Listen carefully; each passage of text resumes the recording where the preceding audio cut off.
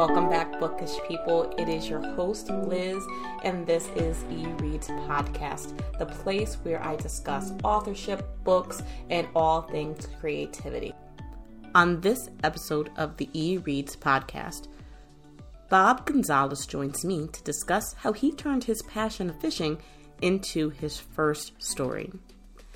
Bob was raised in northeastern Pennsylvania, where the most popular sport is white-tailed deer hunting. He played college baseball at East Stroudsburg University in the 1980s, where every March he would travel to Florida for spring training. After college, he moved to Florida permanently and began to indulge in his love of deep-sea fishing, the stories of which became the inspiration for A Flicker in the Waters. So, before we hear more about Bob and his passion for fishing, here is a quick ad before we jump right into the episode.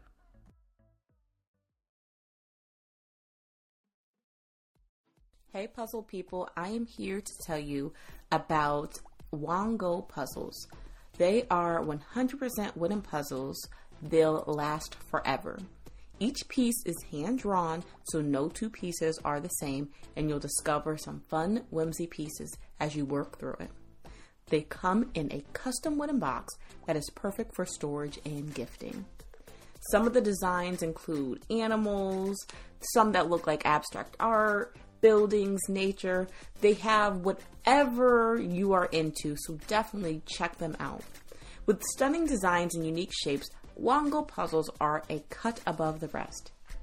I loved doing the snow globe puzzle myself. It was great to pull out a puzzle and be done in a night and not have it on the table for a week. So what are you waiting for? Go to wongopuzzles.com and pick your puzzle today, and be sure to use the promo code EReadsPod10 to get 10% off your order. This is the most fun you've had with a puzzle guaranteed or your money back.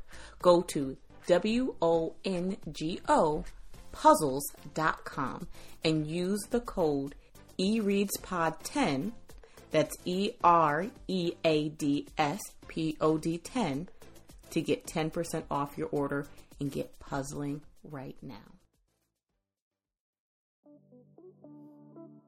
All right, so welcome, Bob. How are you doing today? Hi, Liz. How are you? I'm doing good. So welcome to the podcast. I love to welcome everyone with what I like to call a bookish question. Mm-hmm. So my question for you is, where is your favorite place to write, right? Like, do you have like a favorite writing nook or a place that you like to be when you're writing and creating, or does anywhere work for you? I actually like different places. Sometimes I like it in the house, right in front of the computer. Other times on a park bench or outside, so I'm pretty variable like that. Cool. And like, have you ever written on like a boat or by the water? Because your book is all about water. By the water, yeah. Not on a boat. Yeah, it's too hard to steady the pen. Good point. Kind of got some rocking going on. And so can you share with us a little bit about your novel, A Flicker in the Water? What is that about? Well, Flicker in the Water is a collection of sea adventure stories, many of them my own. There's fiction and nonfiction in the book. The title of the book was inspired by a battle we had with what we think was a yellowfin tuna. It may have been a bluefin tuna. We don't know. But that's where the book title was inspired, by a fight with a tuna in the Gulf of Mexico.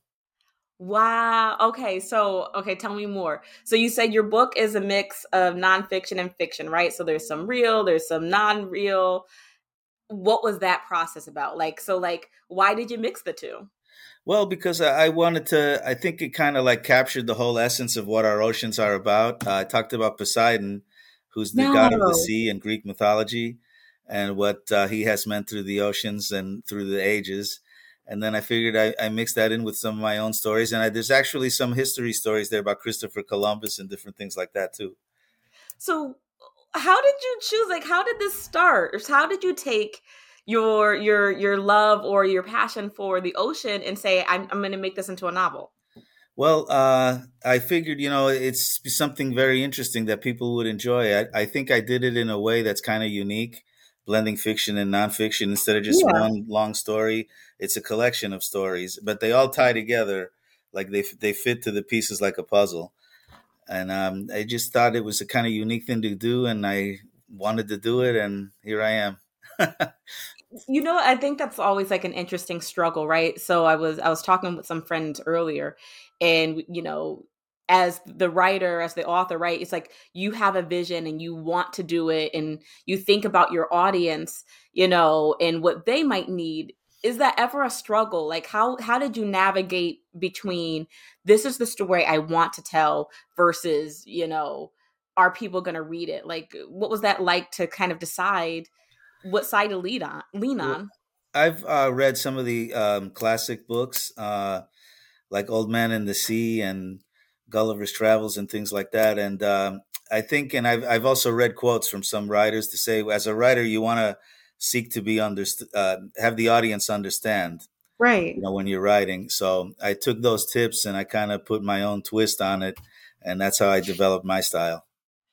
Oh, I love that because I think, sometimes being a new writer or like, just being, entering into the writing a book, sometimes it's just like there's so much information and what do you do with it? And Yeah, so, yeah, like I like how you talked about you took what resonated with you, these tips, and then you blended it into your style. yeah, yeah, definitely. You can learn a lot by just, getting little things here and there and then making them your own. Mm. Mm. Um, is that also kind of like lessons of the water? So like when you're on, whether you're fishing or whatever, you kind of got to listen to your own intuition. Is there any similarities there? Oh yeah. I didn't want to write just a book about fishing or how to catch fish. I wanted to make a little bit of art to it.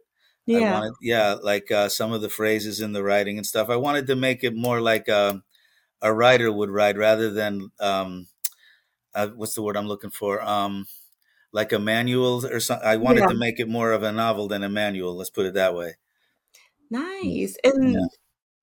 question for you. So like it seems like you're really passionate about this and it seems like, you really knew you wanted to tell this story in a way that engaged people and it didn't feel like a manual.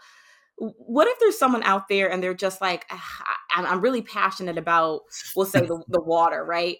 But what if they're feeling doubtful that this is a story? Like, what for you, let you know, like, there's a story here?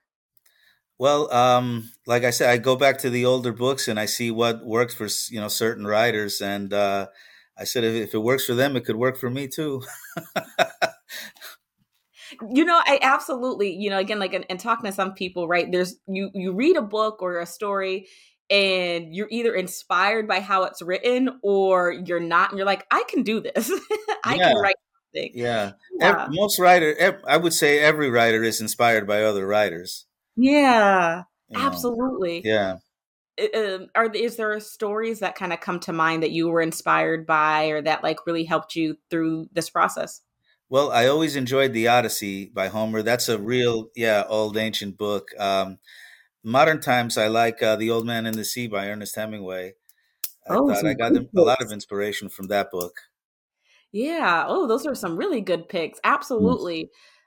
Was there ever a point where you were writing where you felt doubtful and just like thought you couldn't do it? Oh yeah, a couple of times, but you have to push through those moments. There's always doubt that creeps in, but it's just like when you're fishing, like, and I talk about that in the book. If you fight through the frustration, eventually you'll get your reward. Oh, I love that. Yeah, Right, absolutely. Yeah, because because when you are fishing, sometimes you're out there, you yeah, can't see below the surface, but yeah, you just have to believe that there's something under yeah, there. yeah, I love that. yeah, mm. Absolutely. And so tell us a little bit more because you have an interesting cover on your book. Yeah. Um, so can you, for those who are seeing the visual, can you show it to us? Sure, sure. This is the cover right here.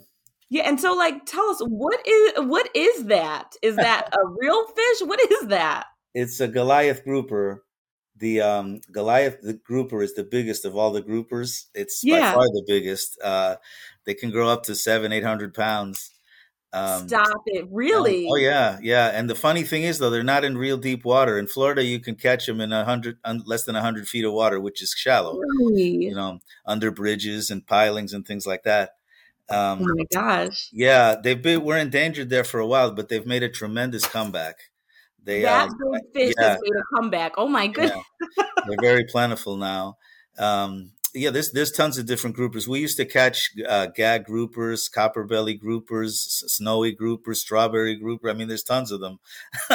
Warsaw groupers. But yeah, I'll show it again. This is the Goliath grouper.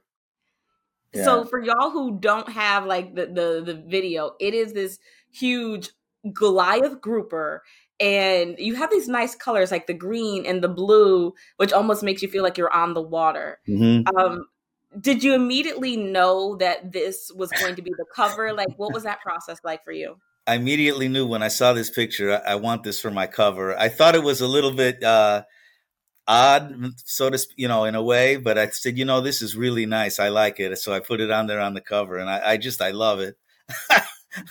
I love it. It's a replica in an aquarium. It's like a design. Yeah, Yeah. that is really again.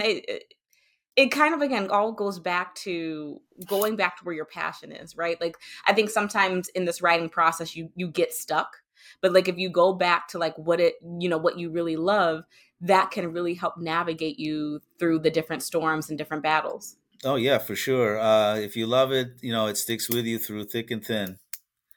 Hmm. Absolutely, absolutely. And um kind of as we're wrapping up here, and what word would you leave to young writers or those who might be stuck in this process? Write what you love. If you love it, you'll find a way. And I think that will be conveyed to your readers too. If you love something and put it down on paper, your readers will love it too.